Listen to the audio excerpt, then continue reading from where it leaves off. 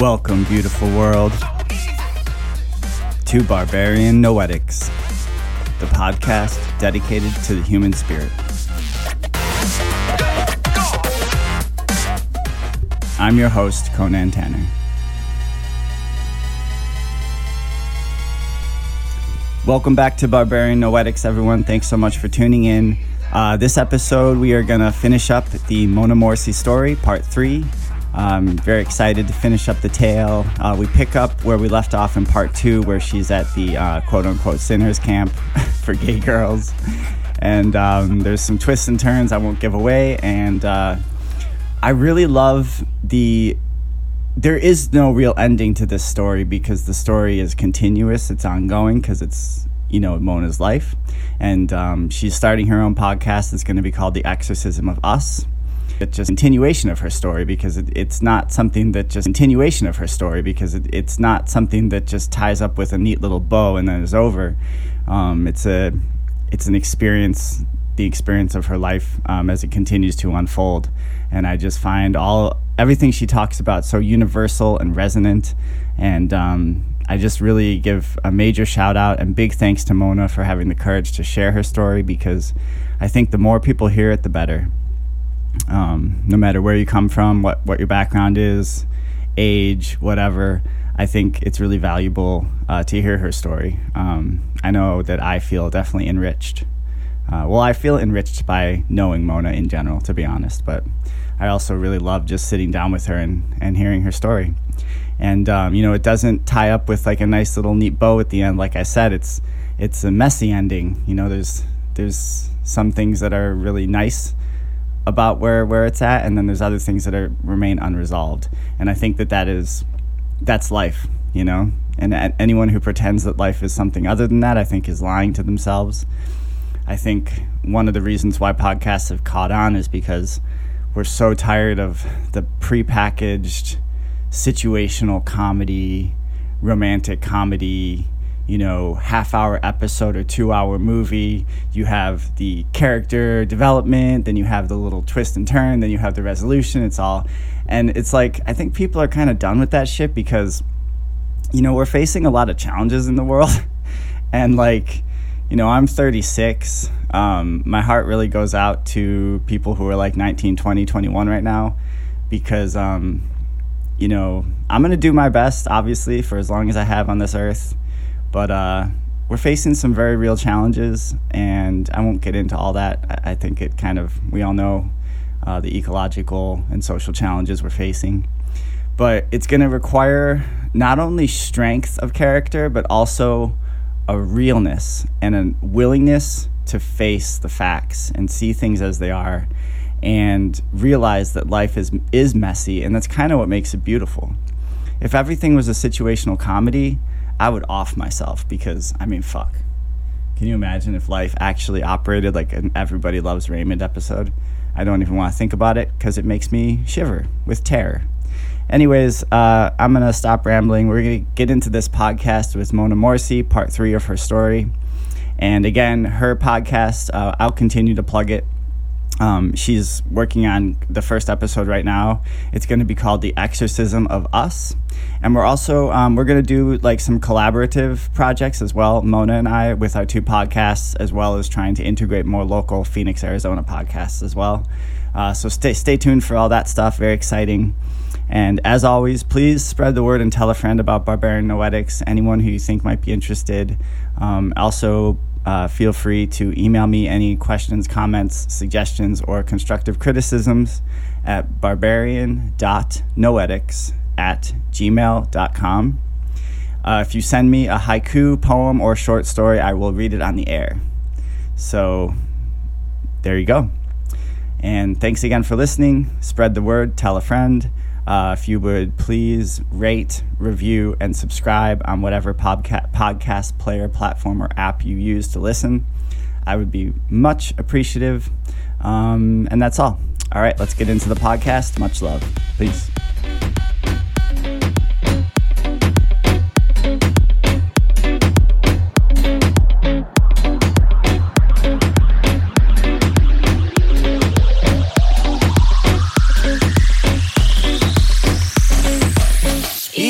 que yo me equivoqué contigo, pero tú también conmigo. Yo sé que yo me enredé contigo, pero tú también conmigo. Pasamos rico, y sufrimos un poquito. Lo hicimos rico,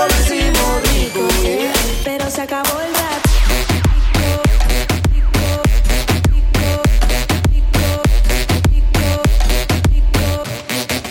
Pero se acabó el rap.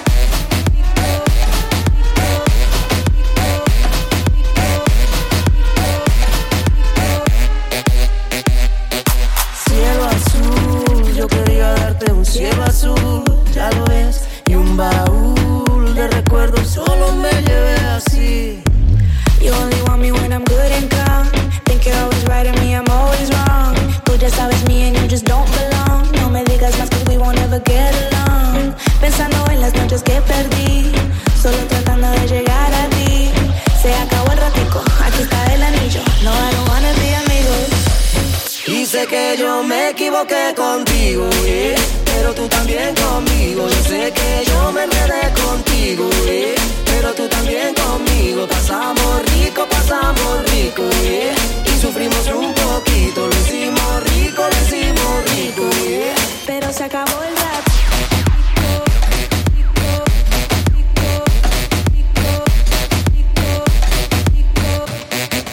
Pero se acabó el rap.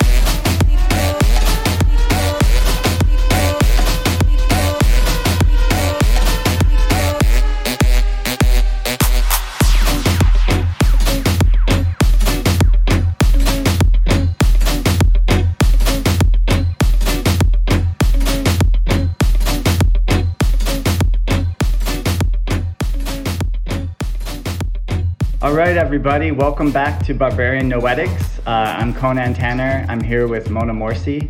We are gonna continue with Mona's story. It's gonna be part 3 of the Mona Morsi story experience on Barbarian Noetics. Super excited to continue the tale. There might be some tangents. There might be some laughter. There might be some tears. I don't know. We don't know what's gonna happen. That's so life. We'll find out. Just to do a quick recap for listeners, where we're at in the story is Mona was forced out of the closet by her mom when her mom discovered her journals that she was exchanging with her girlfriend A. You were in middle school at this? Yeah, I was in middle school. So she was forced out of the closet in middle school, was homeless for a little bit, then back into the home, experienced one exorcism so far in the story, one exorcism so far, and then got sent to quote-unquote sinners camp with a bunch of other girls who were also sinners, which sounds like a blast. Yes. It was awesome. And then where we're at in the camp is the pastor had just done the magic magician David Blaine thing with the cross and the note where you write down all your sins on the cross, and then he has like little elves go and exchange it and give it to you and say your sins have been forgiven. That's it. And I think that's where we're at in the story, so we'll pick up from there. Cool. Yeah. So that was an interesting time. I remember, when we got our papers back, or they had us go back up and grab our papers, and we had that forgiveness. I remember looking around, and I was like looking at the people, and some of them were actually like very thankful. They really believed that they had this problem with them. Even though it was a whole bunch of girls who were sinners, if you will, we were all there. Most of us were there for the same reason, which is if the young ones were there, it's because their parents felt that they weren't living their life the best way, or maybe they were gay, or maybe, whatever the case was. Mm-hmm. But I looked around, and there were a few women who were older too, and they felt like this confirmation and this forgiveness was what they needed to see or to hear in order to live their life properly. And for me, that's kind of sad, because earlier we were talking about how there are so many people who just live right now in secret, or they are not representing their true self. And I feel like a lot of the women who were in that camp, that was their true self. this was who they were, So you were witnessing people being kind of like brainwashed. Yeah, it was very cultish, 100%. I mean, it was almost scary to a point where you're like, are they going to bring out some juice right now? Like, are we going to have this Kool-Aid time? And then, like, are we dying? Like, it was like to this, it was at this level where I was like, you're going to start talking about the Harold Bob comet. Like, what is this? Where does this end? Yeah.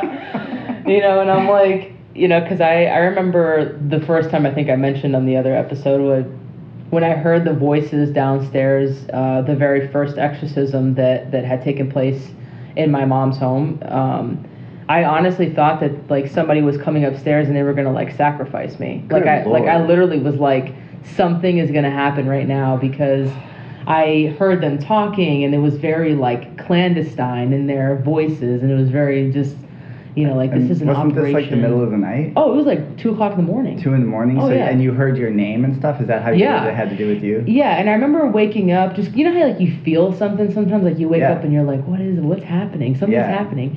And like, my door was cracked a little bit, and so I heard something, and I got up, and like, I can tell that the voices are coming from downstairs, and I was like, dude, something's gonna happen. But I remember, feeling like when I was in this church camp, a lot of the same feelings. I'm like, what is the next step, and what's the big bang that's going to take place here? I mean, is it really just prayers, and is it really just, eating and praying, and then like, coming together and praying some more, and then, you telling me to list all of my sins on a piece of paper, and then you putting them... It's like, it's eat, pray, love without the love. Yeah. Eat, pray. Yeah, exactly. Eat, pray, and shit. I was like, all right, dude. All right.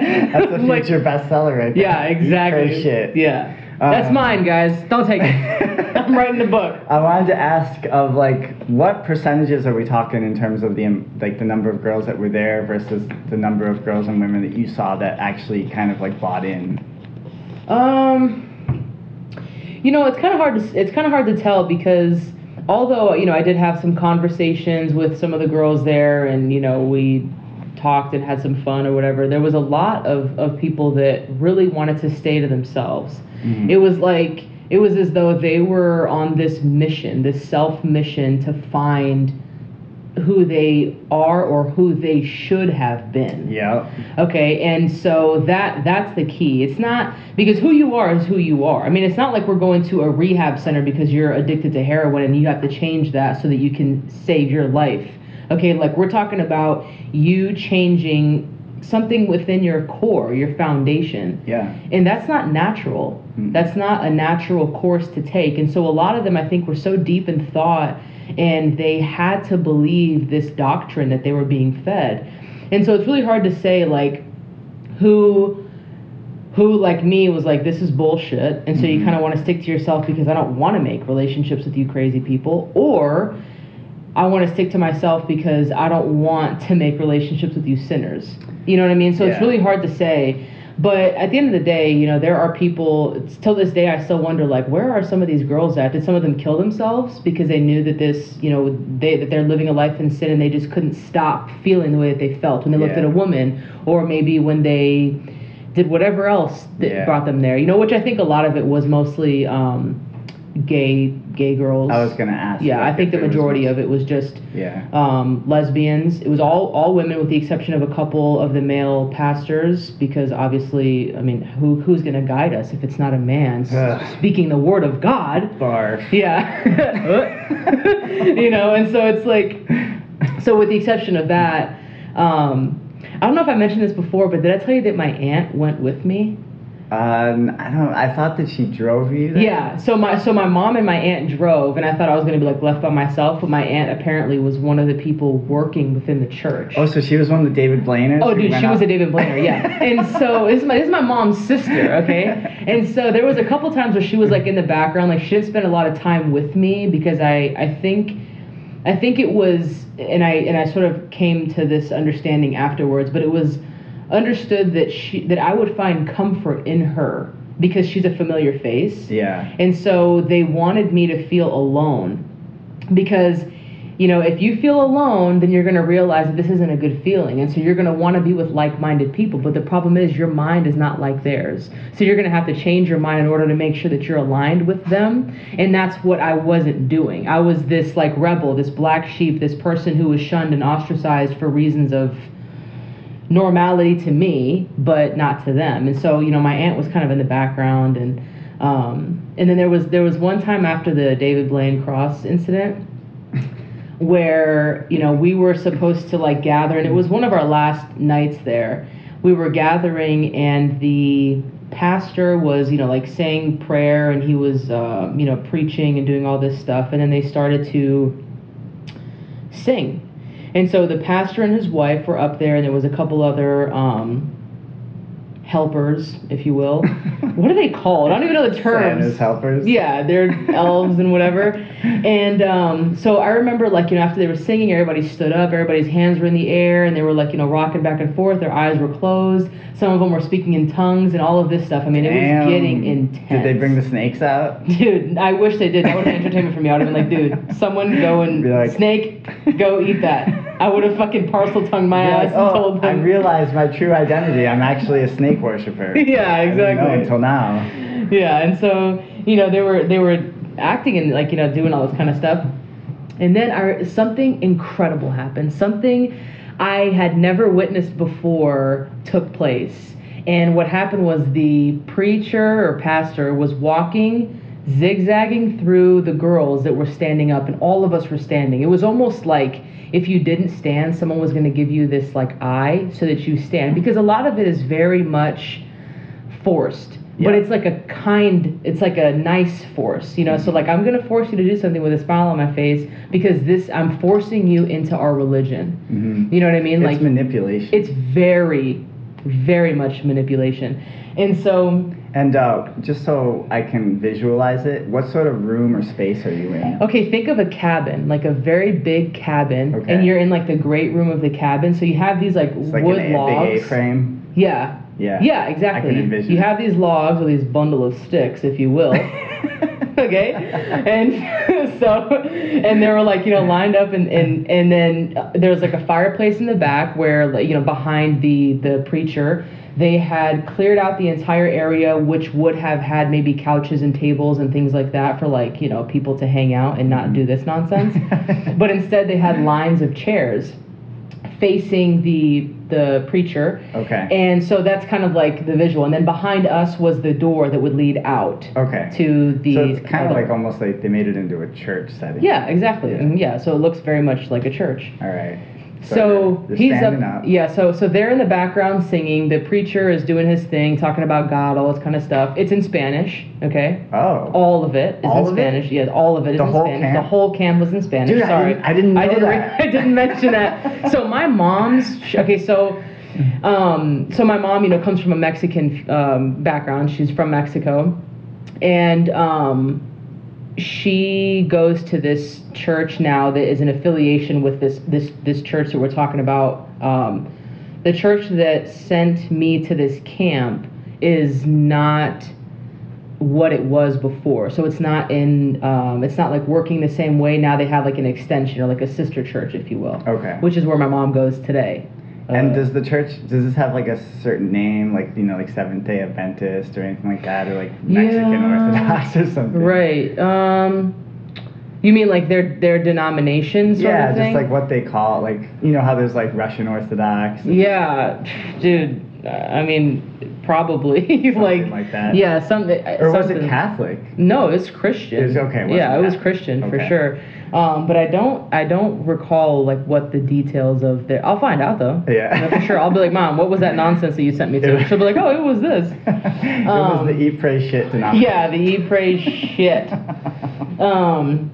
But you know, so I remember, like, you know, we were all standing up, and then this pastor starts to walk in like these like zigzag rows, and he would lightly touch a random person, and every single time he would touch their shoulder just very lightly, they would drop to the ground. Whoa, dude. Like flies. Like, I'm talking like bam, just falling. Good Lord. And I remember I was like, At first it scared me because I was like, Yeah. what the fuck did he just do to her? You know what I mean? Because I was like, hey, bro, like, do you have like ricin on your fucking fingertip or something? Like, what are you doing? You know? And so then I noticed like he's making his way towards the back, which is where I am. And so I was like, okay, I'm gonna take a better look. So now a lot of people, like I said, they were like had their hands up, their eyes closed, they were singing, they were like, you know, swaying back and forth doing this whole thing. And I remember I was like, I'm not going to do that. I'm not going to close my eyes, you know, because number one, like I'll fall asleep. All right, 100%. Like you're singing, like I don't even, like I'm not really involved mentally in this. Out. I'm checked out. Yeah. Because I know what their intent is. You know, it's not like I'm not, it's not like I'm against Christianity. I think religion is beautiful. It's the people that make it ugly. Okay. Mm-hmm. And so Christianity is fine. I know I have a lot of friends that are Christian. I think the Christian faith is nice. But you're trying to tell me that who I am at my core is wrong and I'm a sinner and I'm going to go to hell. And I'm not about that. That was always a big deal breaker with me with organized religion is every time they start talking about homosexuality as a sin, I'd be like, that's a deal breaker, dude, because you just said that like love one another and now you're saying this, and it's also just like as if all throughout history there haven't been like shit tons of gay people. I mean, it's just a part of life. It's like saying like dogs are evil or oak trees are evil. I mean, it's just, it's ridiculous. And like, there's this one faith that is actually really cool. It's called the Baha'i. Have you heard of it? The Baha'i faith? Yeah. And when I studied abroad in Australia, I was part of the Baha'i club. I was just trying to meet new people and stuff, and it was mostly Iranians, which I really liked. I really love Persian people. I love Persian culture. Mm-hmm. And I was totally bought in, and I was ready to be like a Baha'i. Mm-hmm. And then they went in with the homosexuality as a sin thing, and they really like doubled down on it because I said that it was like a big problem for me, and they were like basically told me that I didn't understand, that I was naive, I think.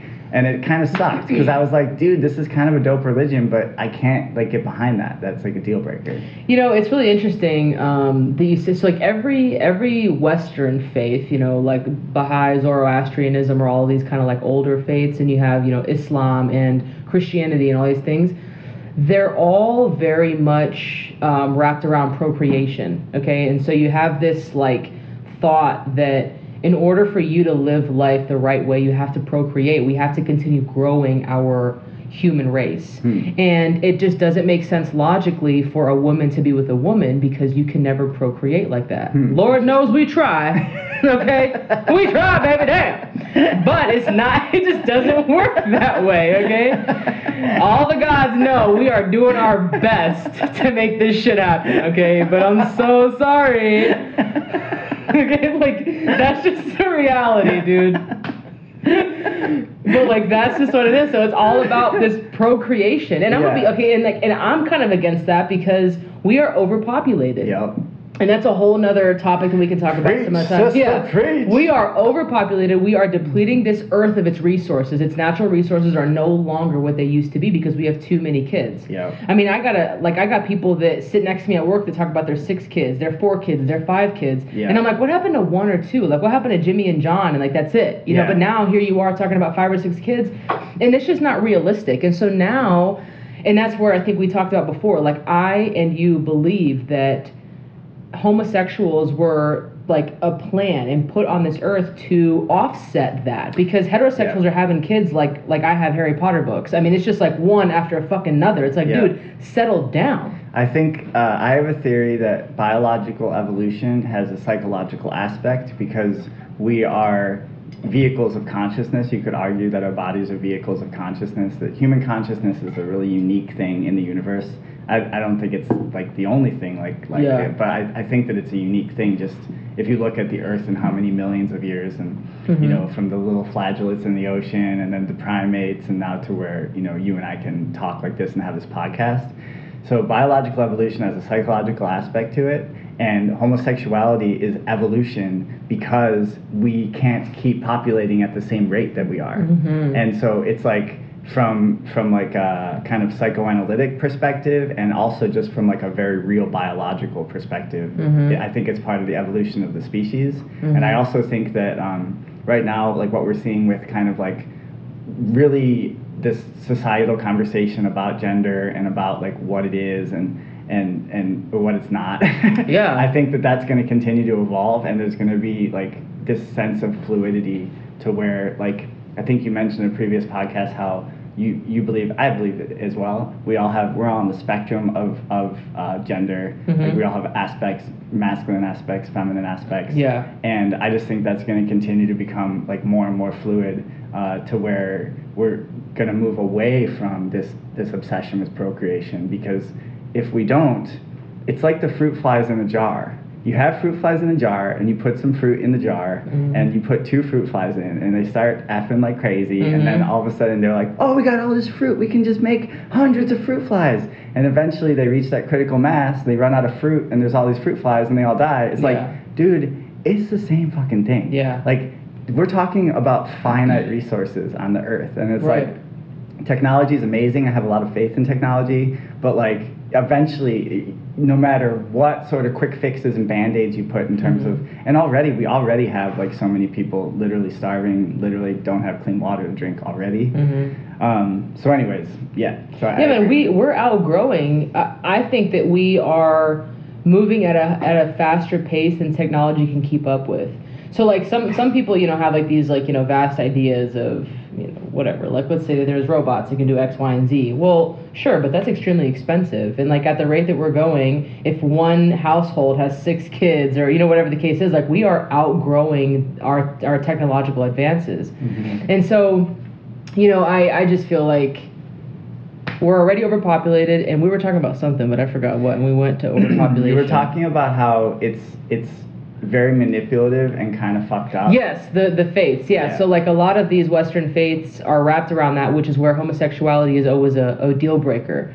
Because they're like, well, we want to make sure that let's just say our Christians breed more Christians. So if you're a Christian, you can't breed more Christians within your household by having children and teaching them this faith, then what are you doing for us?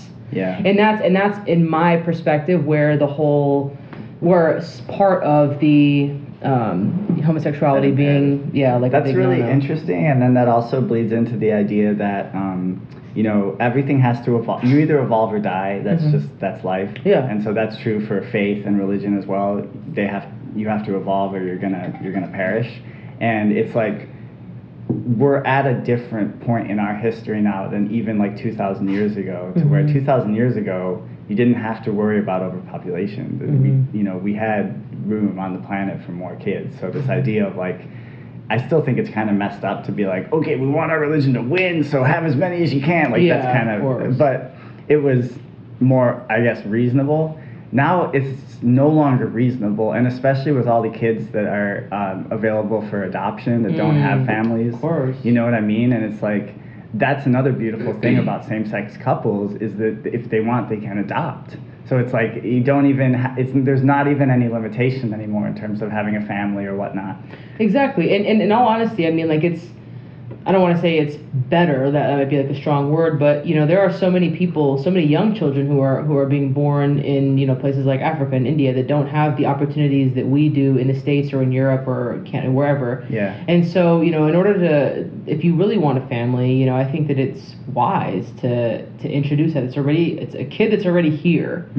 So like let's bring them up in a proper world, a good perspective. Because my world is very different than theirs, right? So like, yes, we're on one earth, but everybody's world is a little bit different. For sure. And so, I remember when my wife and I were in India, we spent a month in India, and I couldn't tell you how many times, we saw like little kids just walking on their own, or like, trying to like look for something to eat, and I'm just like, man, like you would never see that in the States or I mean, I guess sometimes you do, but yeah, I mean, like, having that, if you really want a family, I think that if I ever wanted kids, I would adopt, but I don't want kids, unfortunately. Sorry, guys. It's all good. Yeah. I'm right there with you. Yeah. Yeah. But yeah, so going back to the church thing, so this pastor was, kind of coming along, and he was touching people on their shoulder and they would fall. And so I remember, you know, like I was looking at him and him and I made eye contact at one point, and I literally had this like confused face, like I'm looking at you like, you're like, are you gonna try this with me? Because that shit's not gonna work. Dude, I was like, what's happening? And so then I remember like in his You're gonna pull some Krav Maga on that. Yeah, man, 100%. Like, don't do this, okay? Like, please don't. You get the pastor in an arm bar. Yeah, man. Like, you're hitting the floor. Yeah. Not me. And I remember I was like, I was looking at him super confused, and then he's in his, whatever, his way of preaching, he said something along the lines of like, you know, when you feel the Spirit of Christ enter your body, you become overwhelmed, and so you sometimes would drop to your knees. Like, that's just, you know, I guess what. And so I was like, okay, so maybe that's what's happening. So then I'm thinking, like, so does that mean that you're Christ? Like, are you that arrogant that like Christ is now within you, and every time you're touching somebody, that the Spirit of Christ is entering your body? Yeah. Like, is that you're calling yourself a direct channel? You are not only the mouthpiece, but you are Christ in spirit. Like, so I was like, interesting. Yeah, and that's one of the main mechanisms of control, you could argue, is this idea that you need a mediator between yourself and I like to use the term Great Spirit, could say God, universe. Like, and that's a very good way to control people, because everyone 100%. wants to feel like a higher power. So if you say like, well, if you want to feel a higher power, you got to go through me. Exactly. Yeah, and I mean, you know, what happened I mean, Martin Luther got rid of that a long time ago. I mean, you know, like in the Protestant days, there was, have you heard of Martin Luther? Not the king. Right. Yeah, so like, you know, there was this whole like channel of like, you know, yes, there's a mouthpiece of the Lord, and so you have to go through them because they're the only ones that can interpret the Bible, and that's where this whole like translation of the Bible came to be. But we lost that. Now there's people who still believe that you have to go through somebody, and it's this anyway, it's sick and pathetic in my perspective. But so anyway, he makes his way to me, and you know, like he's kind of looking at me, and I'm looking at him like, dude, this isn't gonna work.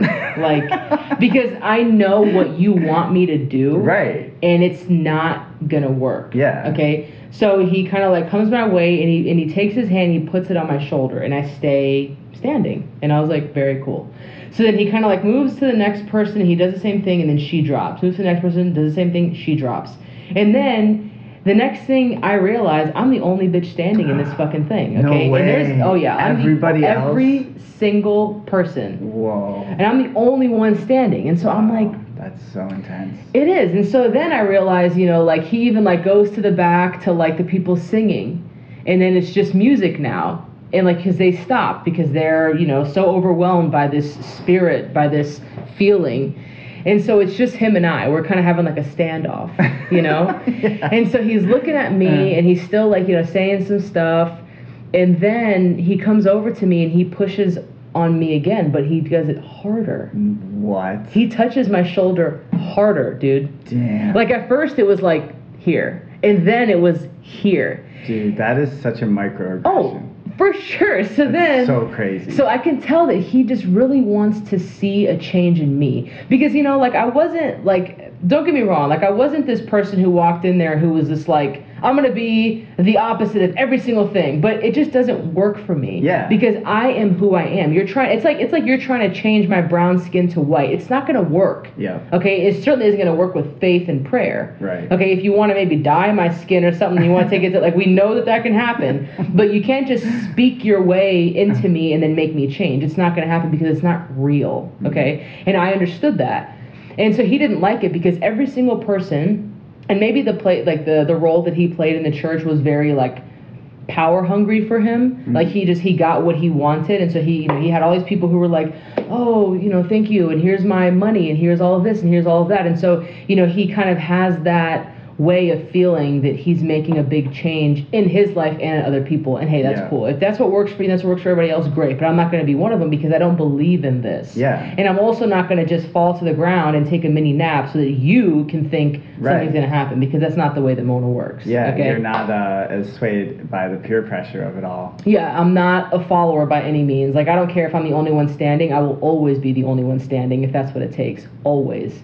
And so I remember he came to me and he put a little bit more pressure, and I remember I said to him face to face, I said, if I'm falling to this floor, you're falling with me. Shit. That's 100%. And so he kind of looked at me like, he was like, well, goddamn. He's like, shit, I got a G on my hands. Yeah. And, and I was like, listen, dude, like, respectfully, okay? But, like, if we're going down to this floor, it's because you're putting too much pressure on my shoulder, and I don't like that because I like my shoulders, okay? I'm going to need you to stop with the fingertip stuff. Yeah. And it was literally just a way for me to, like, kind of get him to back off me because it wasn't going to work. And I wasn't trying to be, like, a bully or an asshole, but it was like, you're trying too hard to make something unnatural happen to somebody like me. Yeah. Not going to work. That's an invasion of privacy. It's an invasion of your personal space. Like, and it's also using, I understand he's not like shoving, but the fact that he pushed harder the second time, he's using his physical force to try to coerce behavior. Yeah, he's trying to coerce me into following what he is trying to preach. Like, like this, the Spirit of Christ is going inside my body, and I'm feeling overwhelmed by the way that it's just like, no, like that's not what it is. Anything strange in that? Did you feel anything strange in that situation? Like, did you feel like there was like a certain heaviness to the air, or were you completely unaffected by it? Because I'm just wondering the collective like consciousness of that moment with everyone else falling and like the intensity of it. Like, I just wonder if you felt that at all. I have like a really unique connection with music. Anytime there's music and I feel the emotion behind it, I don't care what the story is. I feel that emotion with music. And so the only feeling that I had when I was in that room was when there were like singing and there was emotion behind it and there was like this beautiful melody playing. But I listen to foreign music too, like music I don't even understand. Mm-hmm. Because if you there's this French artist, her name is Zaz, Z-A-Z, mm-hmm. and I understand some French, but not enough for me to really know like what she's talking about in most of these songs. But I can still feel her emotion, and I know that the song is about love, or it's about having a good time, or it's about whatever. And so the only like emotion that I felt that time was just when they were singing, but it wasn't what he was saying. It was the fact that they had beautiful voices, great music, mm-hmm. and so I kind of like had that connection, but that was it. Like when he was like preaching and he was talking about this and being saved and sinning and making sure you have a place in heaven, like all of these kinds of things, mm-hmm. I wasn't down for that. And even like when the girls are talking in tongues and stuff like that, you're just kind of looking at it. I like, was this scared. Is bizarre. Yeah, I was like, you know what? Like this is getting a little too crazy, because now either one, you are faking it and you're just like talking funny, which is scary to me because that means that you're easily manipulated, and those are the people that make these ultimate sacrifices for their religion. Those are the people that are fundamentalists. And I mean, like that person is the suicide bomber. You know what I'm saying? Yeah. That's what scares me, because you are easily manipulated. I don't like that. Yeah. Or B, you feel something and cool. I still don't understand the whole like talking in tongues thing, because like this is just my understanding of it, like from what I've heard. Talking in tongues means that the Jesus or the Spirit of Christ or God is like speaking through you. But like, wouldn't it be in a language we all understand? Yeah, or Aramaic or something. Yeah, or like, or and like, and if it's in every language, because this great creator created all these languages. Dude, and all these Esperanto. Yeah, dude, yeah. Like, here we go with the Tower of Babel. It's like, okay, well, you're literally just babbling now. Like, I still don't get it, dude. Like, literal Tower of Babel. Literal Tower of Babel. So like I don't understand it just from like my perspective, from where I'm standing from as a neutral person. But yeah, man, like to answer, I guess no. It's pretty crazy because you're middle school age right now, right? Yeah. Yeah. So that's just. It's understandable that people like your age would be kind of like you know, manipulated or for sure. coerced, because it's like, yeah, that takes a lot of self-awareness and groundedness at that young age to be able. So that brings me into, and we'll get right back to the story, but I wanted to touch base on the fact, we talked about this off mic last time we hung out, how you have this feeling that like you've lived many different lives. Yeah. And that like all of your past lives you've been a man. Yes.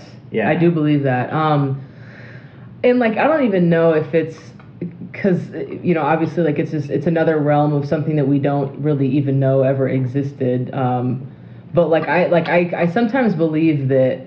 Do you ever watch Friends? Have you seen Friends? I've seen it, yeah. Okay, so like, and I don't know if any of the listeners have, but like, well, I'm sure they've seen Friends, but there's an episode where they're talking about the worst Christmas or the worst Thanksgiving, and Phoebe goes, like, she talks about how she had the worst, and she's talking about how she was like in World War I, and she was like a medic, and like her arm gets blown off, and she's like, we need more bandages, and they're like, okay, like they're talking about like, and then she's like, well, oh no, and then I think like Ross was That's like, really funny. no, in this life, and she's like, oh, in this life, no, I've had some pretty good holidays in this life, and then Joey goes, wow, that's so cool that you remember all these past lives. I wish I did. And she goes, well, you're brand new.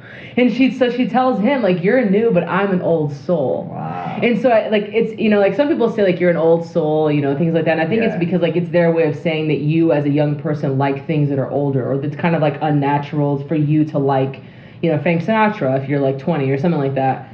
But, you know, I always get this feeling that, you know, I don't know if you want to call it reincarnated or whatever, but I feel like this isn't my first time living. And, you know, and I think I kind of also experienced that in all the things that I'm interested in. I have so many interests, they're so vast, and they always get me in trouble because I never know what I want to do here and what I want to do there, and I want to work in here and I want to get this degree, and it's always something, you know? But I do believe that if I ever had past lives, I was always a man.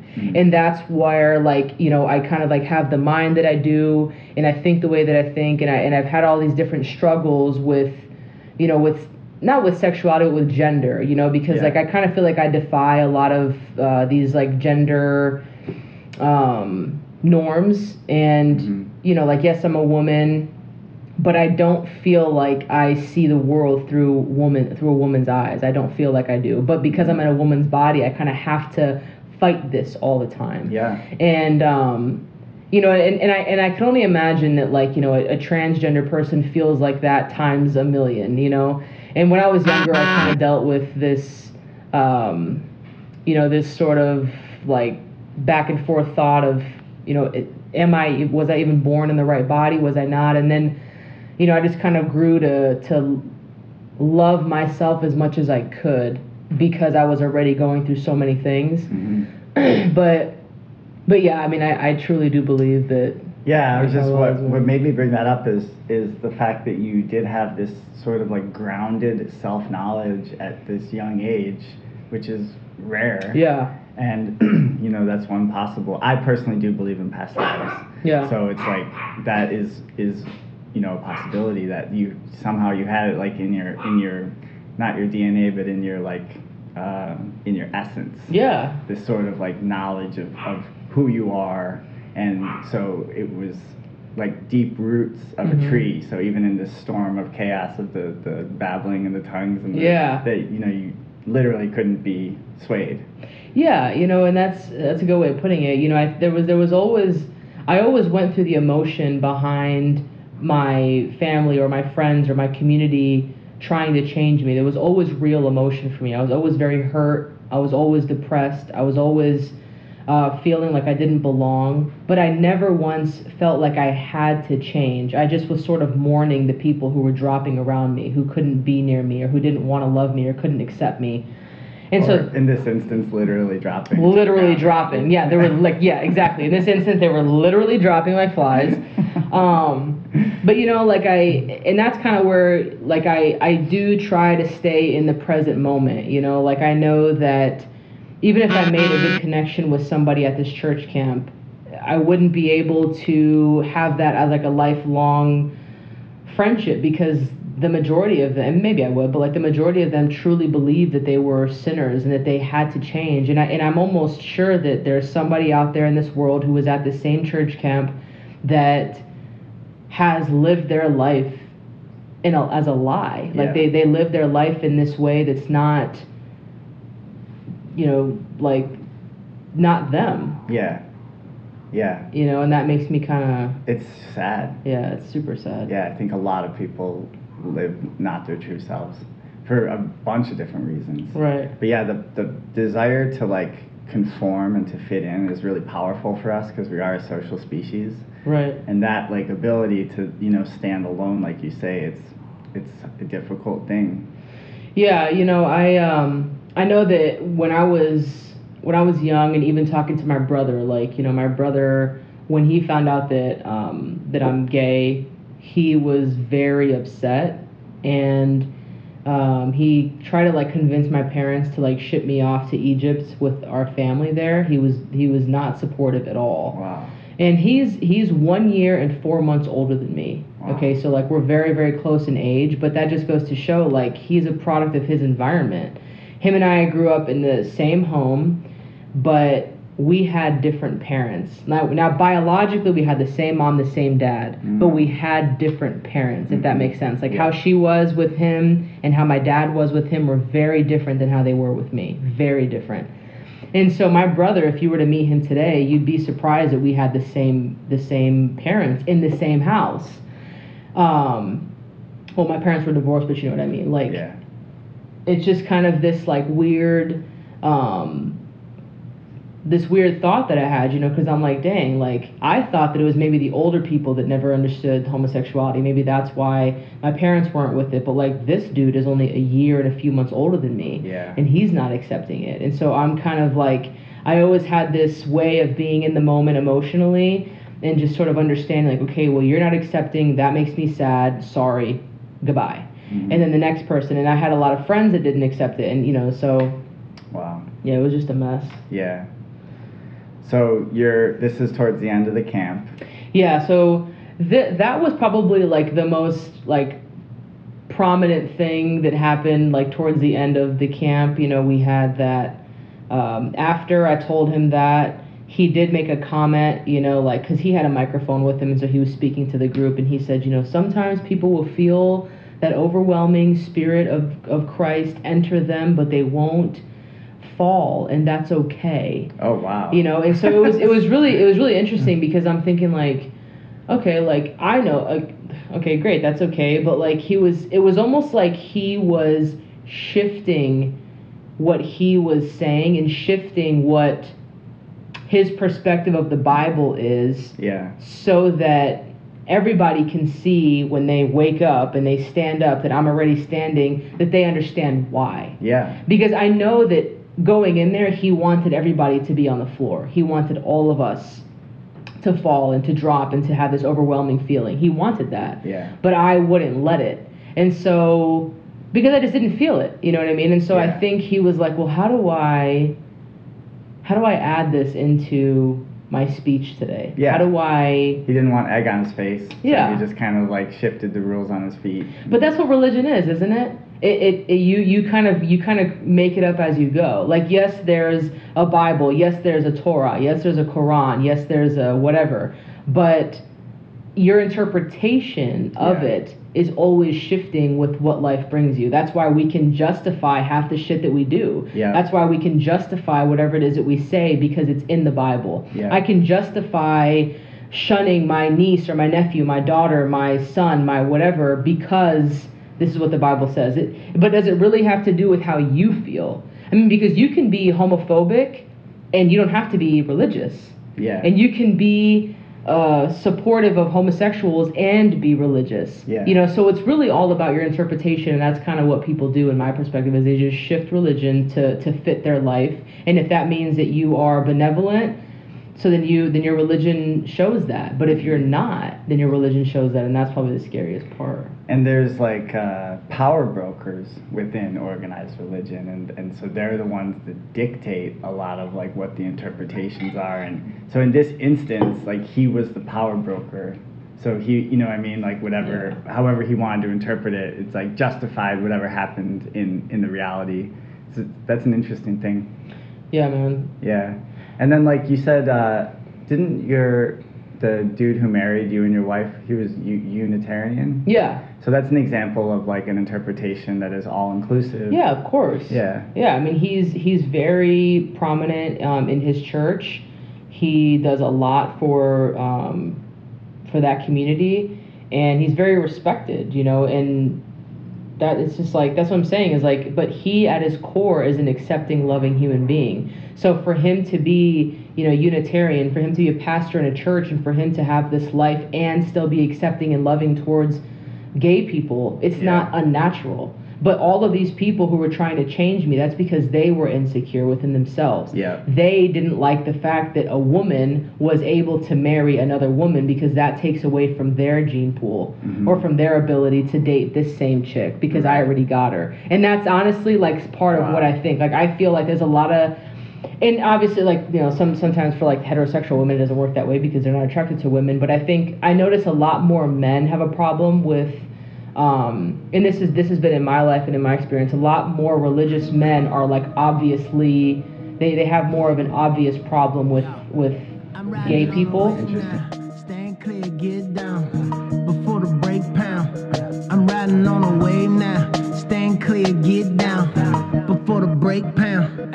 I'm riding on the wave, I think I need nothing. Knocking all day, yeah, your boy stay bustin'. I'm riding on the wave, I think I need nothing. Knocking all day, yeah, your boy stay bustin'. I'm running like a slave through the cane, can't touch it. Fuck the other side, boy, you know you can't trust it. Assalamu alaikum, I'm raising up my musket. Bustin' at the empire, bring the fucking ruckus. See, I've been on the way since my days as a youngin'. Shout out to my cousins living life, still buggin'. Put it on my name, I gotta live righteous. Never follow you, G.O.D. is my likeness. You know I'm not, I might just fuck around and focus. Hide out in the desert, gather energy. Lock up on the enemy, swimming like a locust. Y'all ain't never been no kin to me, never been no friend of me, but you could keep it. I'm riding on the wave, I think I need nothing. Knocking all day, yeah, your boy stay bustin'. I'm riding on the wave, I think I need nothing. Knocking all day, yeah, your boy stay bustin'. I'm summoning the source, the pressure for diamonds. I be on my knees, ask God why I'm rhyming. He told me do your thing, baby boy, and keep shining. Blessings on the way, learn to see the silver lining. See, I know that you're tired, you gotta keep climbing. Fire in the belly, in the mind, that's what I am. I know you feel pain, your spirit's still flying higher to the sky. I am lying, and I know that you struggle to bubble, but trust on everything. I love you, the trouble with confrontation that scary to stumble. Stay on the humble rumble, devil stay cooking the gumbo. Never fumble, run it back like my Sean phenomenal. I'm riding on the wave, I think I need nothing.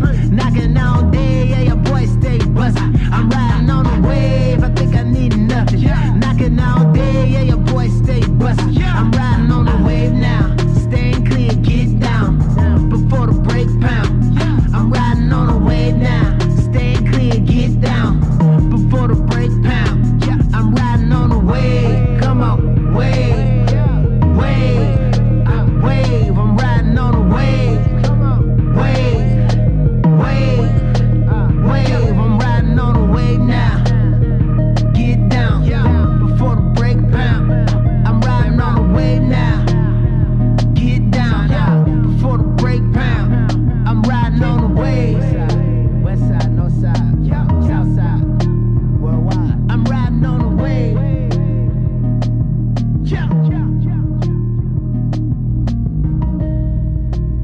What's up, glorious listeners? We're going to get right back into this podcast with Mona Morsi, but first, a quick word from our sponsor.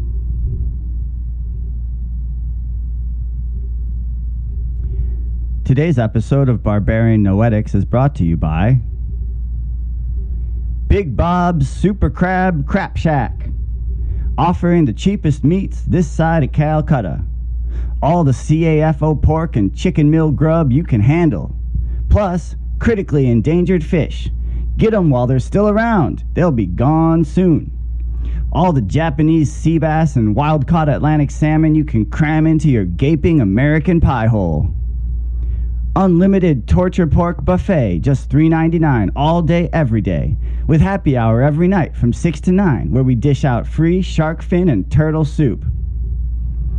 Our sharks and turtles are 100% farm raised using untested Russian antibiotics. Who knows what they'll do to the environment? Woohoo! Big Bob's Super Crab Shack is available anywhere where suburban sprawl is blighting your countryside, and anywhere where mega condoplexes are being constructed by foreign investors trying to fence their dirty, stolen extra billions gained through the mass vampirism of human mana against inflation. Big Bob's Super Crab Shack fills you up with food like a Humvee gets packed full of fossil fuels. Yee-hoo! Eat it up! Yeah! Big Bob's Crab Shack makes me fall.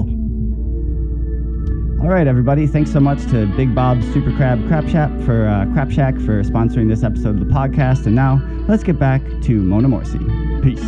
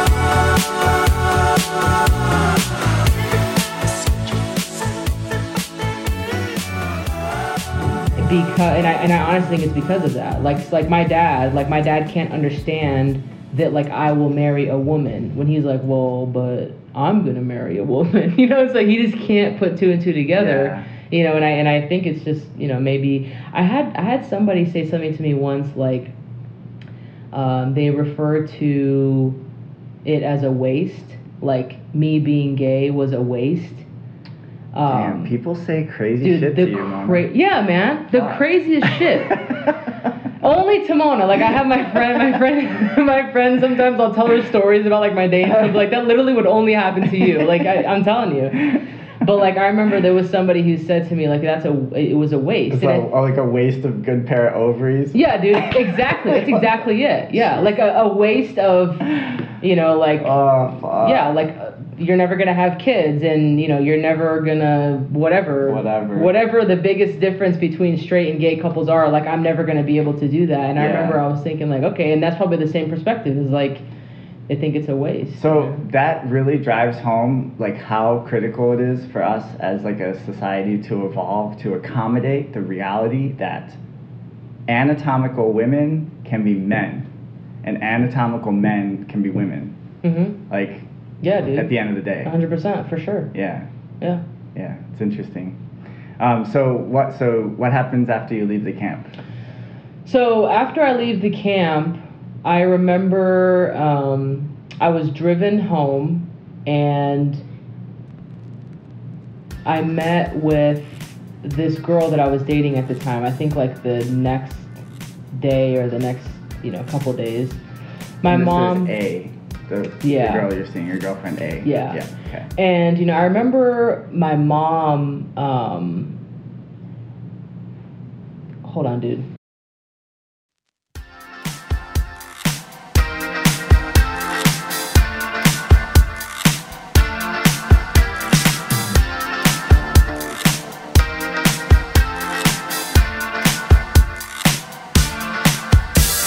Mirror, mirror on the wall, don't say it 'cause I know I'm cute. Oh, baby. Louis down to my drawers, LV all on my shoes. Oh, baby. I be dripping so much sauce, got a bit looking like Grey Goose. Oh, baby. Lit up like a crystal ball, that's cool, baby, so is you, that's how I roll. If I'm shining, everybody gonna shine. Yeah, I'm gold. I was born like this, don't even gotta try. Now you know. I like shot a nigga better over time. Now you know.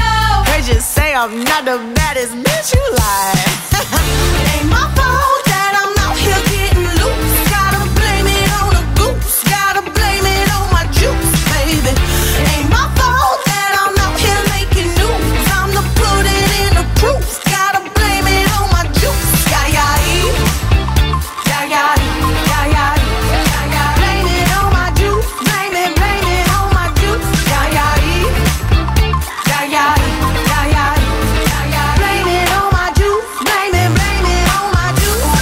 No, I'm not a snack at all. Look, baby, I'm the whole damn meal. David, you ain't being slick. Don't dare try to cop a feel. The juice ain't worth the squeeze if the juice don't look like this. Hold up, nigga, please don't make me have to take your bitch. Shit.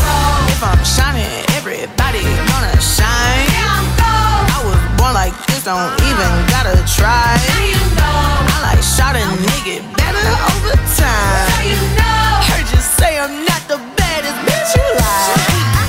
It ain't my fault that I'm out here getting loose. Gotta blame it on the goose. Gotta blame it on my juice, baby. It ain't my fault that I'm out here making news. I'm the put it in the proof. Gotta blame it on my juice. Yeah. Blame it on my juice. Blame it on my juice. Yeah. Blame it on my juice. Blame it on my juice. Somebody come get this man. I think he got lost in my DMs. What? My DMs. What? You better come get your man. I think he wanna be way more than friends. What? More than friends. What you want me to say? It ain't my fault that I'm out here getting loose. Gotta blame it on the goose. Gotta blame it on my juice, baby. It ain't my fault that I'm out here making news. I'm the put it in the proof. Gotta blame it on my juice. Yeah. Blame it on my juice. Blame it on my juice. Yeah. Blame it on my juice. Blame it on my juice. This dog, like, she has a crazy nose. Like, she found food that was like buried in there, like some dog food that was buried in there. Anyway, so back to when I got home. I think my mom just wanted to assume that changes had been made. She didn't want to talk to me about like, hey, do you feel straight now? Like, she didn't like come to me like that. She just, in her mind, to make her feel better, I think she was like, this was a cure. You know, so it's like Mona had a headache, I gave her a Tylenol, she's gonna feel better. End. She's not like checking up to see if I do, she's just assuming that the medicine worked. Yeah.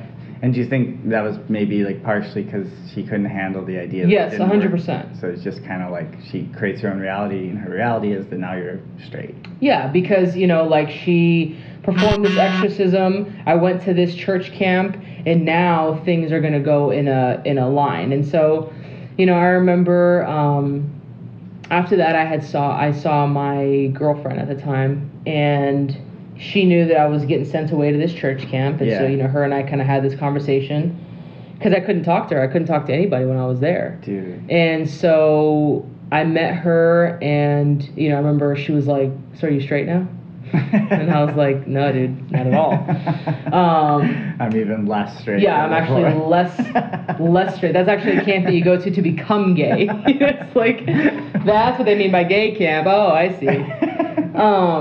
But, you know, I remember, like, I, as a person, didn't change enough for my mom. And so... You mean, like, your behavior and stuff? Yeah, like, my behavior. Like, I think she was... Because, you know, like, I didn't have...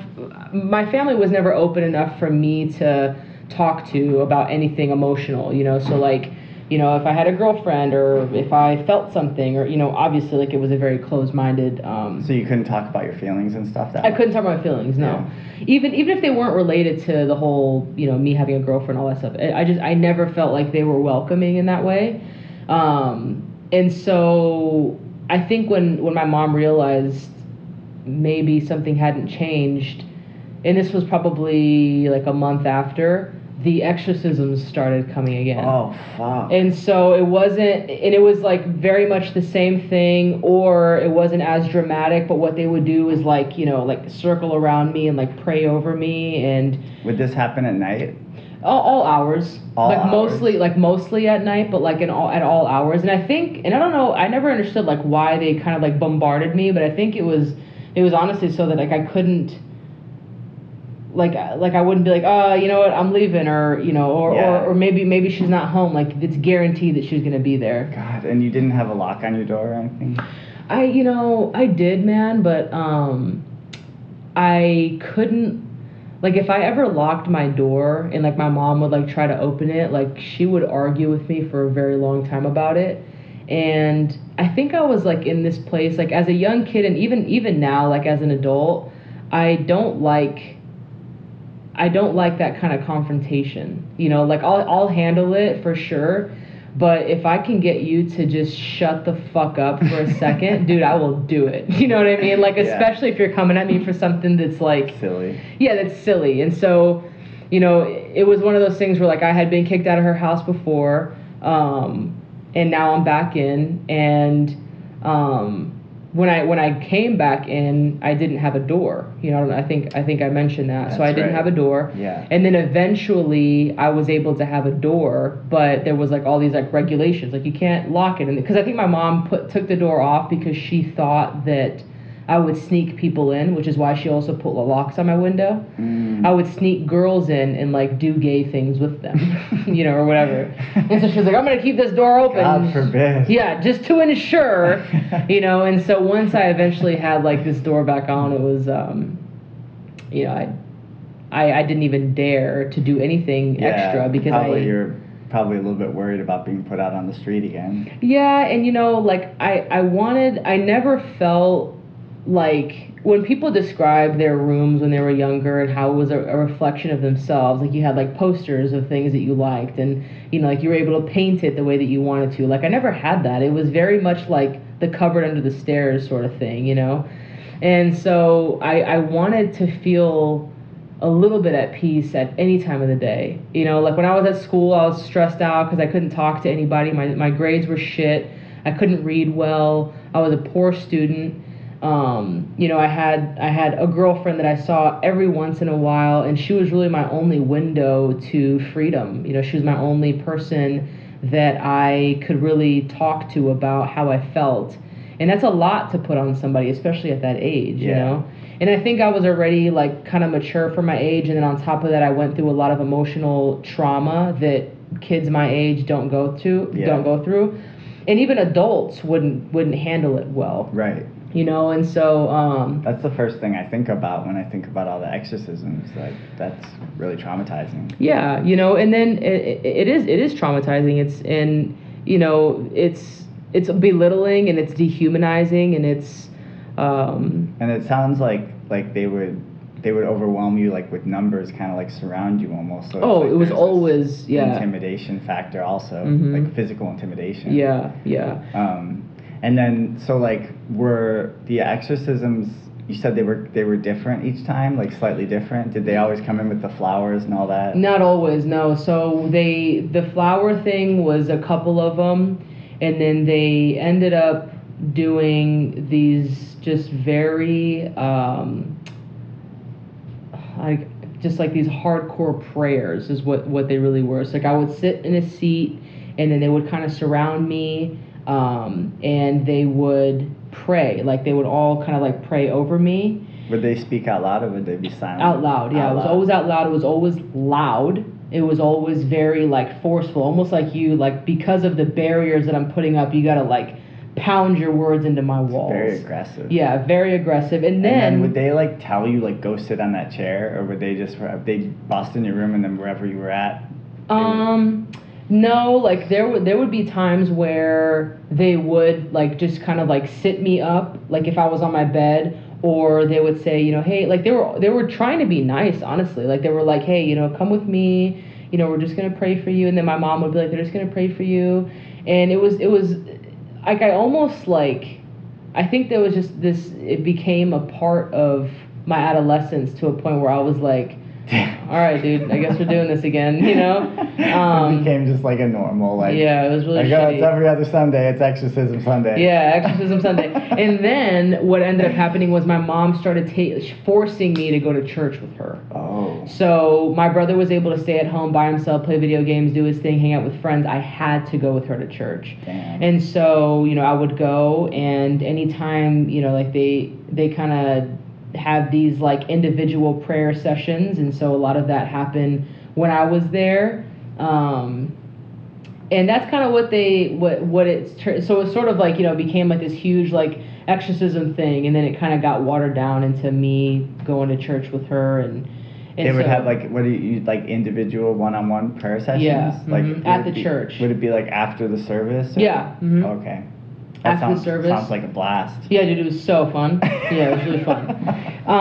But like, I remember, my mom was always present, and I think a lot of these like prayers and these exorcisms and these ways of doing, making these changes was for me, but it was also for her. And I don't think she realized it at the time, and I didn't realize it at the time, but there was a lot of changes that were made in my mom's mind over the years. Like I feel like without these exorcisms and without these prayers and without these like forceful church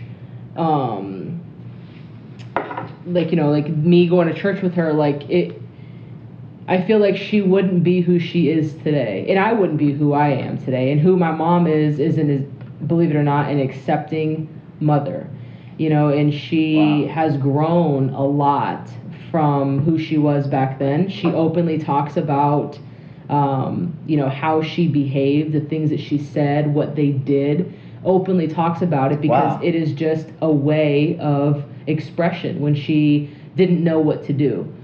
She was like, I was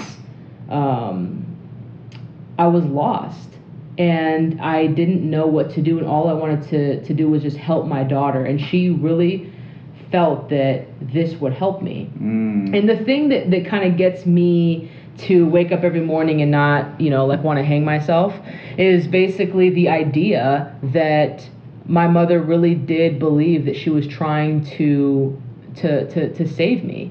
She was trying to be the best kind of mom that she could be. Like every parent says, parenting doesn't come with a manual, right? So you just got to do it, just the best that you can. And, and my mom realizes that the behaviors that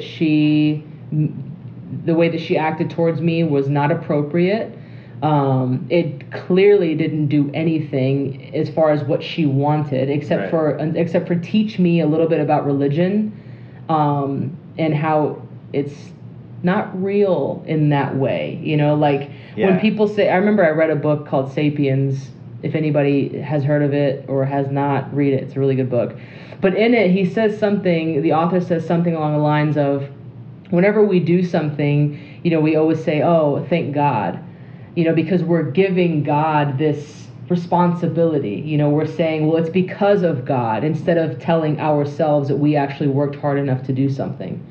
You know what I'm saying? And Because so then when stuff, to take responsibility for the good stuff, you gotta then take ownership of the bad. shit too. Yes, exactly. Yeah. And so that's kind of, now my mom is still a religious person. She still goes to this church. It's affiliated with the church camp that we talked about earlier. Mm-hmm. But I know that her perspective is different. You know, like her sister, who's my aunt that was at the church camp with me, the one that was kind of in the background, the elf, she is pretty homophobic.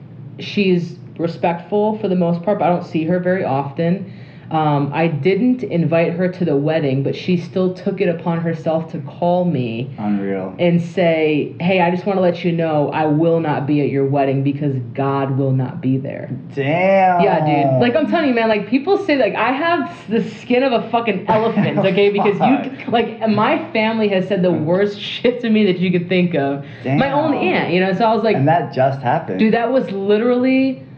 So Naomi and I got married in January of this year. Okay, so like maybe a year ago she said this, and her daughter was one of my bridesmaids, and her mom sat down with so like my aunt sat down with my cousin who was one of my bridesmaids and tried to get her to not do To this. not go. Wow. Because she was like, you know, like whatever excuses she was telling her. But you know, it's like, I don't even know where I was going with that, but You were saying how your mom has grown and now Yeah. totally sounds like done kind of a 180 and she accepts- really has, yeah. And you know, it's funny because her faith led her to believe that I was going down this wrong path, but it's also her faith, that same faith, that allowed her to become the mother that she is today.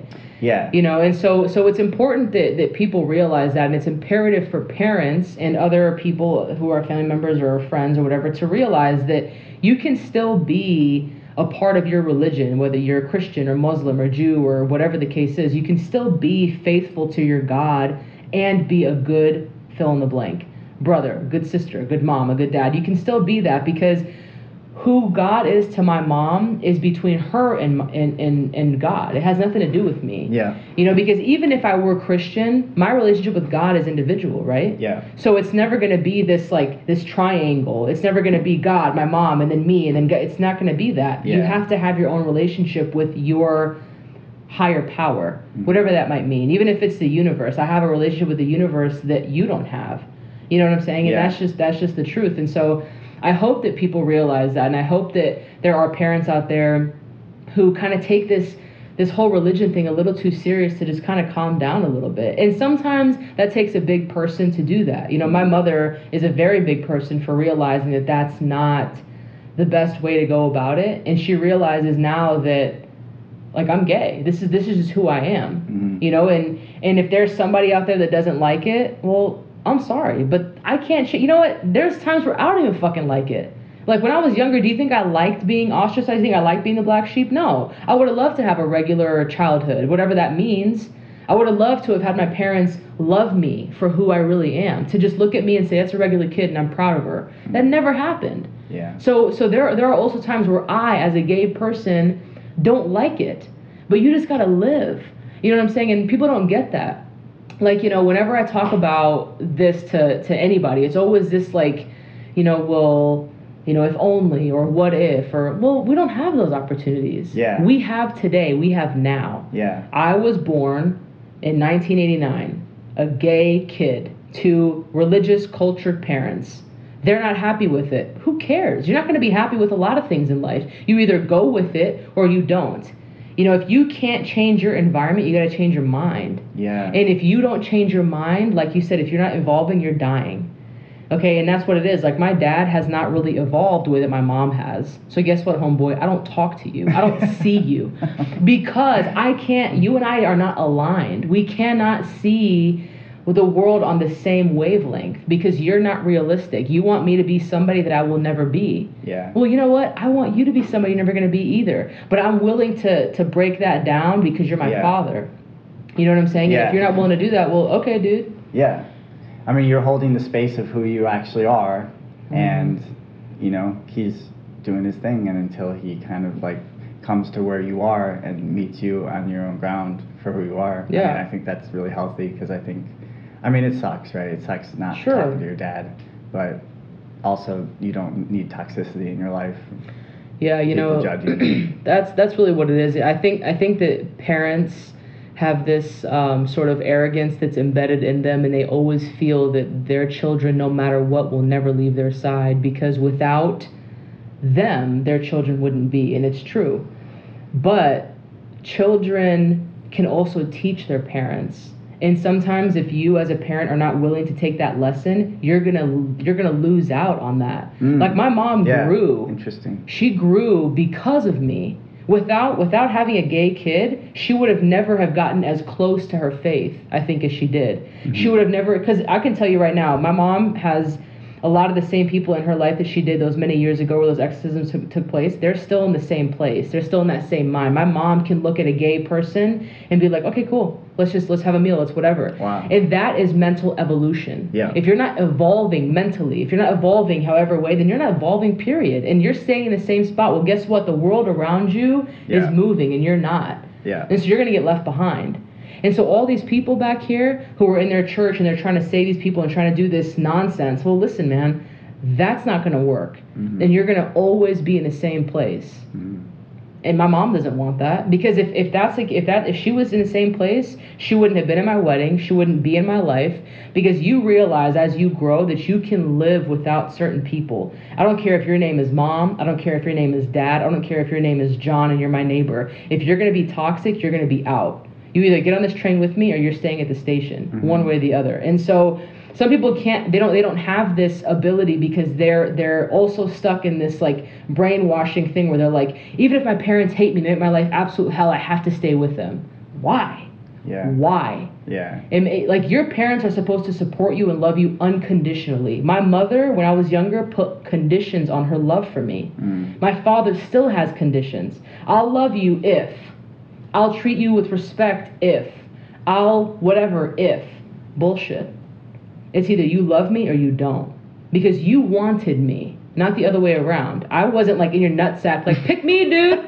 Tonight's the night, bro. Pick me. I promise I'm gonna hang on, man. Put me in, coach. Yeah, put me in, I promise. Like, it was like you wanted this. Yeah, that's a good point. You know, so it's like you need to be on board 100%. You wanted this. You wanted this Mona. Yeah. And you got it. Maybe it's not perfect. Maybe it's not the way that you wanted it to be. Maybe I'm not the right, you know, height, or maybe I'm not doing the right career that you want me to. It doesn't matter. You wanted a child, and that's what you got, and you're not appreciating that. Yeah. You know, and that's literally all. That's all we need to know. Yeah. And so as a parent, if you're not appreciating it, that's your loss. He's also missing out on like all the like amazing things that make you, just like your whole personality, you know, and all your interests and just your life, you know. It is his loss. But I think it's like really healthy that your attitude towards it is really healthy. Thanks, I also dude. think I have this theory that like how you said that parents can learn from their kids. So I believe in this idea of karma. Like, this is just my own personal belief, so take it with a grain of salt. But I kind of feel like the earth, like this reality that we live in, is almost like this school for our souls. And our souls are like we're born, and we have this certain like karma from past lives and all these other factors. And so we have like lessons that kind of we need to learn. And whenever you start talking about this stuff, it sounds a little bit ridiculous because this is ineffable stuff. Like, I don't think you can really nail it down with words, but just like this idea that like you have this evolution that you are intended to go on to keep thriving and to keep for your soul to keep evolving. So I believe that our soul lives on after death and stuff, after our body dies. And so like I think that oftentimes, or maybe every time, that parents and kids, they have like this karma that they need to work out amongst themselves. And so like, you know, this whole everything that you went through with your mom, like your mom went through it too, and it might have been kind of upsetting to her too. You know what I mean? To be on the other end of and having to face it, like facing that she did that, like that couldn't have been easy. Well, that's exactly right. You know, it was just as real for me as it was for my mom. It was very real for the both of us. Now, it was different. Like my experiences were you know, what some might call traumatic, okay? But for her, it was just like she's trying to do the best that she can to save me. And that's very positive. So I'm looking at it negatively because I'm like, okay, so why are you waking me up at 2 o'clock in the morning? Why are you sneaking into my room and I'm waking up to your presence, kneeling by my bed praying? She would do that, like often.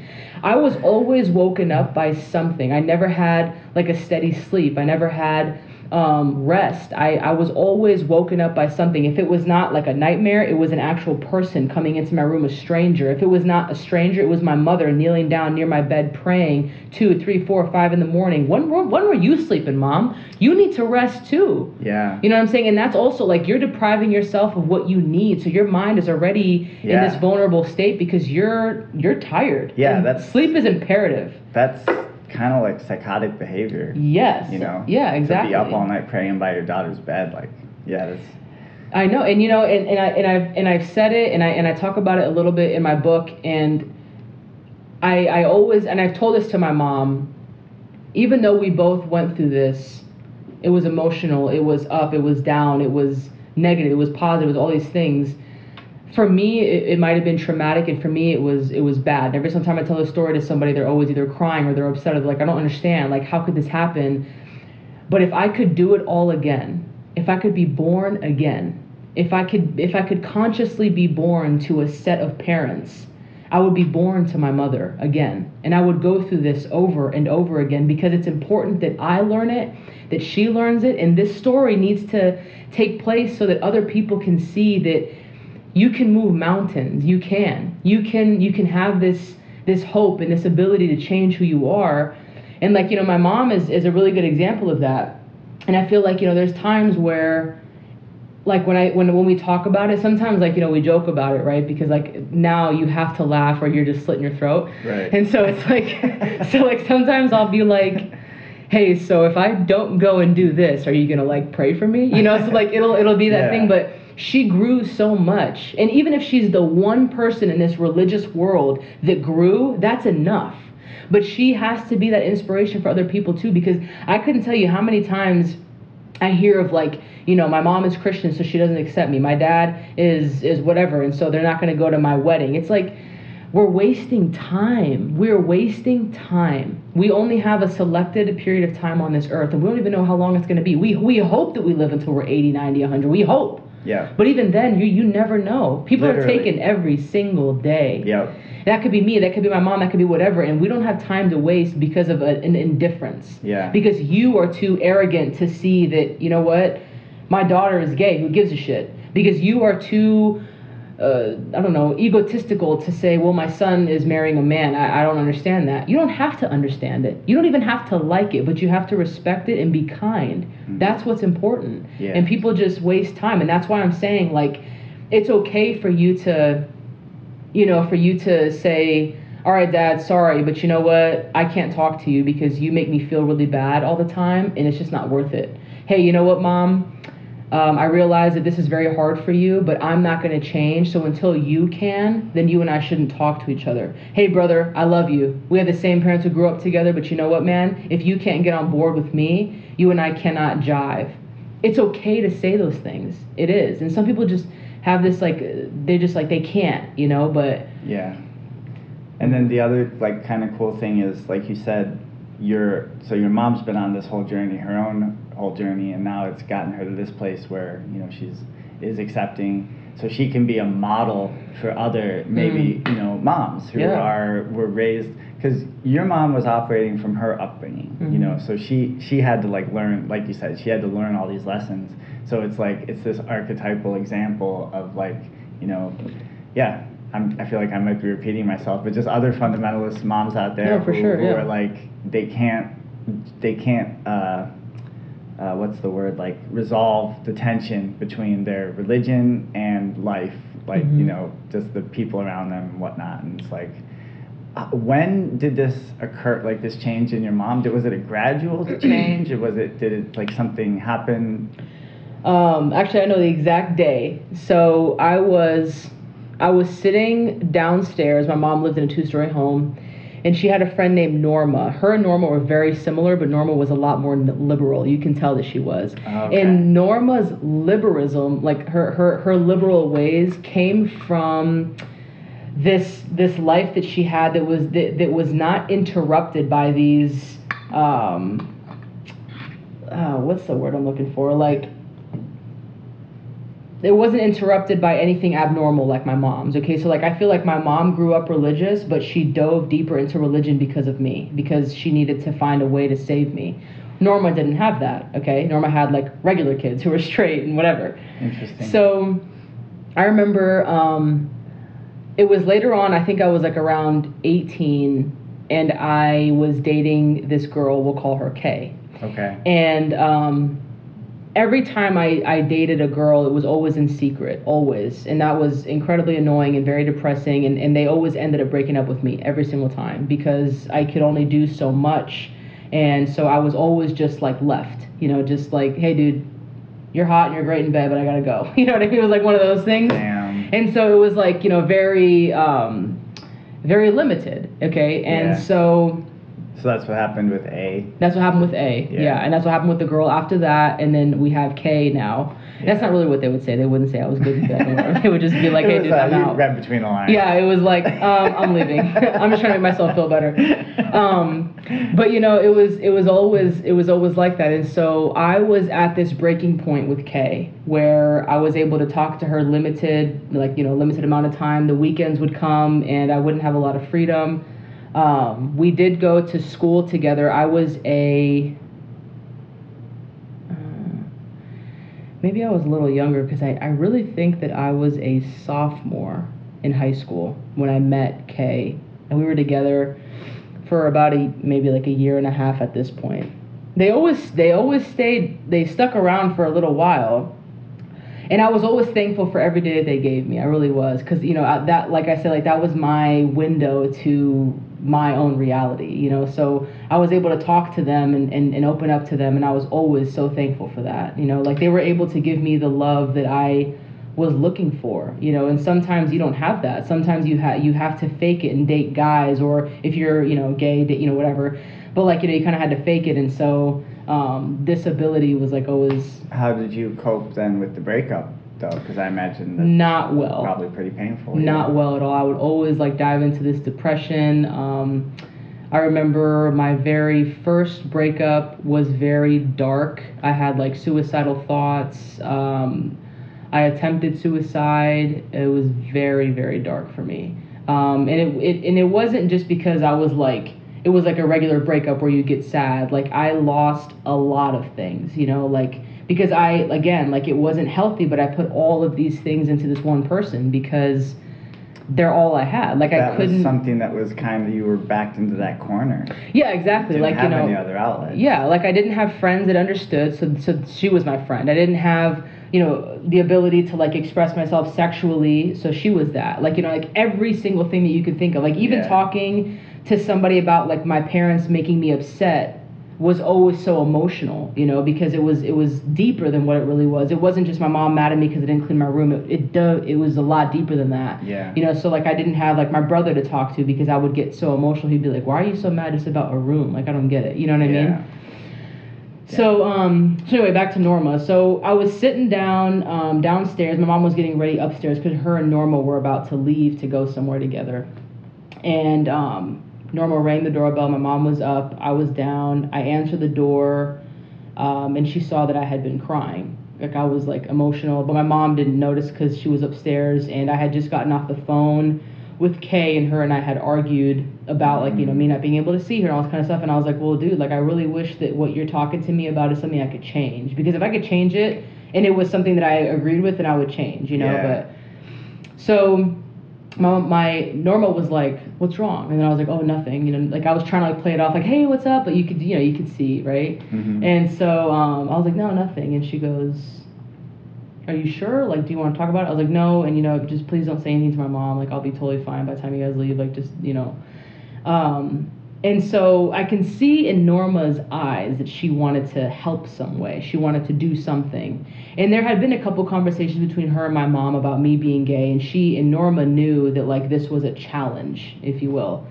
And, you know, so I remember, you know, this was, like, you know, obviously, like, an issue for my mom. And so I was downstairs. Norma went upstairs to meet with my mom, and a couple minutes later, she had yelled for me to bring something to her. Norma did. And I was like, this bitch, she knows. Like, I'm emotional, right? Yeah. So I go upstairs, I bring it to her, I put out my mom's bed, and I leave. And my mom was like, wait, come here. And so I think Norma had said, like, hey, your daughter's crying downstairs, dude, just so you know. When I was like, I told your ass not to say nothing, you know, but, like, whatever. So, so I look at my mom, and she sees that I was emotional, and Norma goes, what's wrong? And I was like, nothing. And I was like, don't worry about it. And I go to leave, and my mom goes, I know what's wrong. And so I kind of stop, and Norma was like, well, what is it? What's wrong? And she goes, Mona's in love with a girl, and I won't meet her. I won't get to know her, and I won't allow her to date her. And, like, I had never even known that my mom knew about K. Like, wow. She knew about A, you know, whatever, because, like, that, like, she found the notebooks, but I did my very best. And I don't even think that she really knew who she was as a person, but she knew that this was existent in my life, because this was a pattern, right? Yeah. I dated somebody, she found out she did everything that she could to keep me away from them. Yeah. And so I turned around and I was like, yeah, that's true. And it's sad that you know it and you're just letting it happen. For real. And so, you know, I went downstairs, and then as they were about to leave, my mom was like, she goes, okay, Mona, I'll meet your girlfriend. Wow. And then she left. That was it. Like, it wasn't like, okay, bye. It was just like, okay, Mona, I'll meet your girlfriend. And then they left. And then, you know, like, they stayed out, they did dinner or whatever they did, and I went to sleep. The next day, I was doing a couple things around the house, and then I get a phone call from Kay. And she goes, hey, I'm just at work right now. I was like, oh, cool. And she goes, your mom came to pay me a visit. I was like, what? What? So, number one, how do you know where she works? Like, dude, my mom is a spy or something. Like, damn, she's crazy, dude. Okay? Yeah. So I was like, what? And so she goes, so your mom walks up to me at work, and she says, I don't accept this, but I love my daughter, and I don't know what to do, so I'm here. And that's it. Awkward. Yeah, super awkward.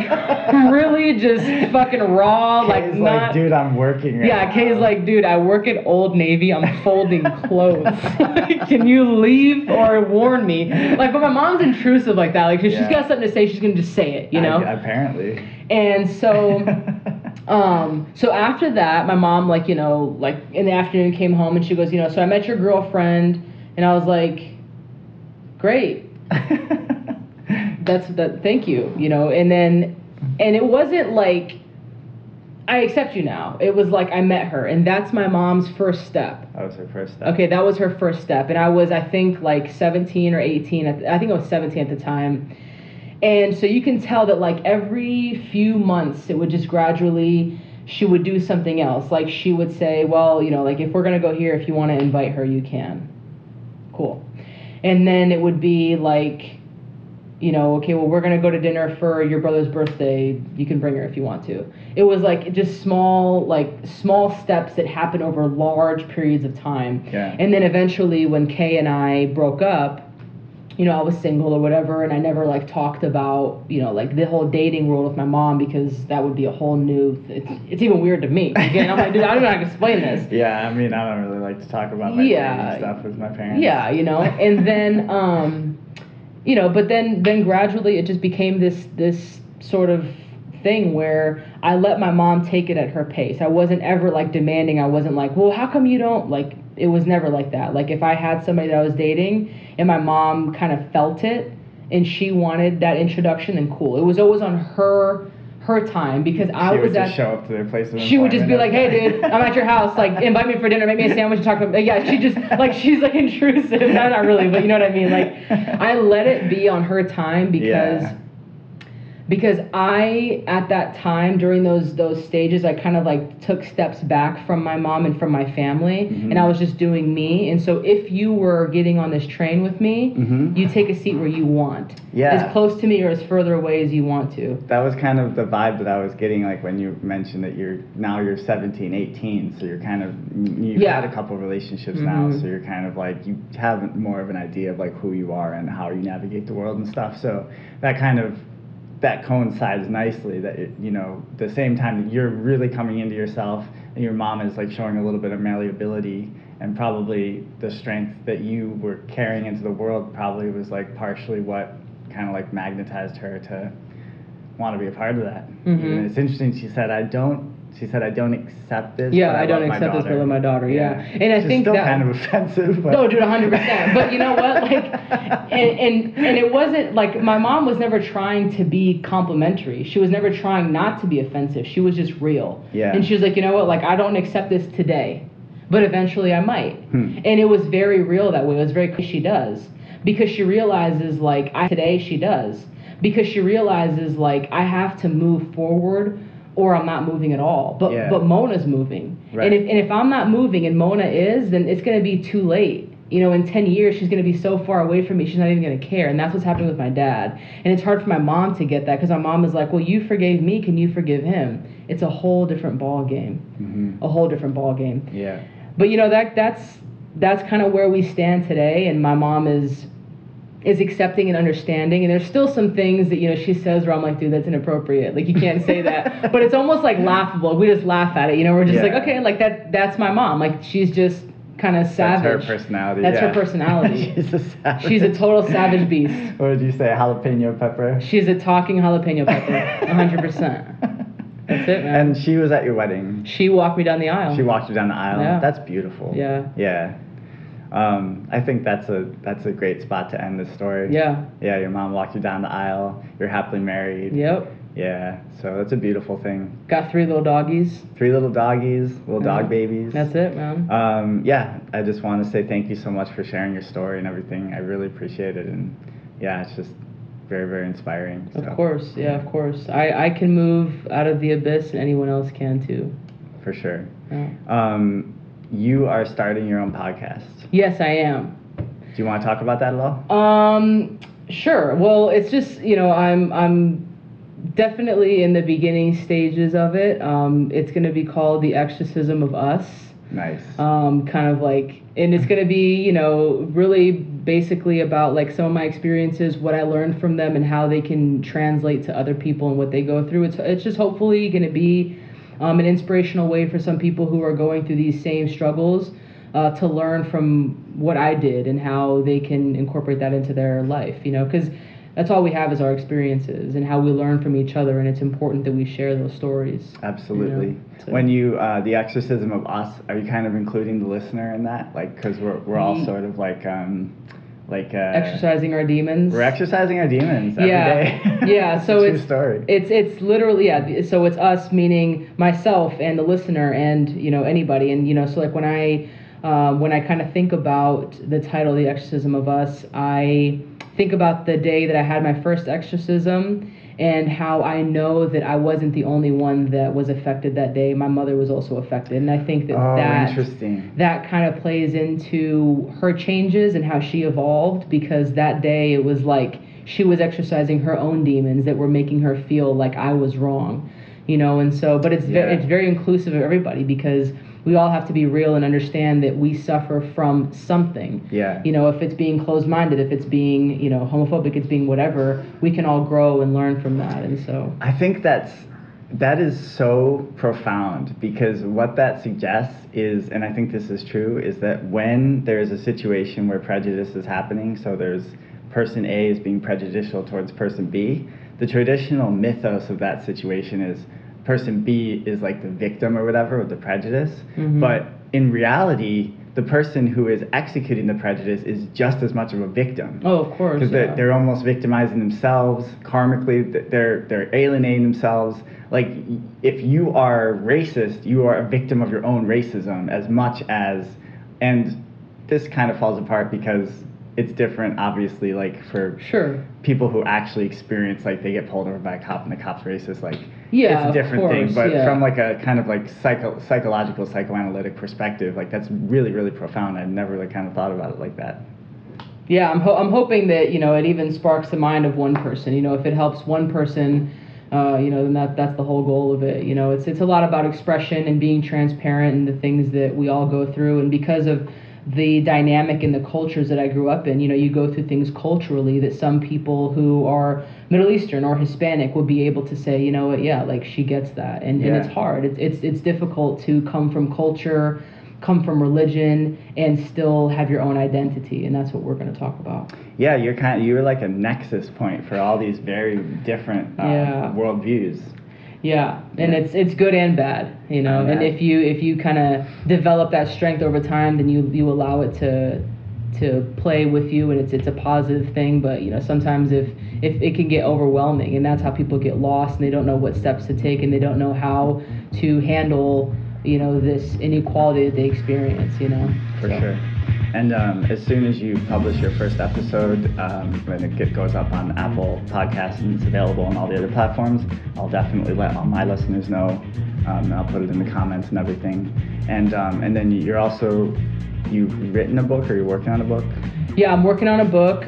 Thank you for that, by the way, with the podcast. I'm working on a book. It's still very much in the works. I have an editor who it takes her time with some things, and so once that's available, you know, then of course we can talk a little bit about that and then get that out too. How long is the book going to be? Page-wise, like around 200 pages. Okay. Yeah. Cool. Yeah, man. I'm really looking forward to that. Thank you. I'm looking forward to it too. I just, you know, expression of self is important. You know, you kind of have to get, you know, your story out, and you know, I think that this has helped me as much as it's hopefully going to help someone else. Absolutely. Yeah. That's how we move the culture forward. That's it, man. Yeah. For sure. Awesome. All right, everyone, we're going to sign off. Thank you for listening. Much love, and stay tuned for Mona's podcast, The Exorcism of Us. Thank you. Peace.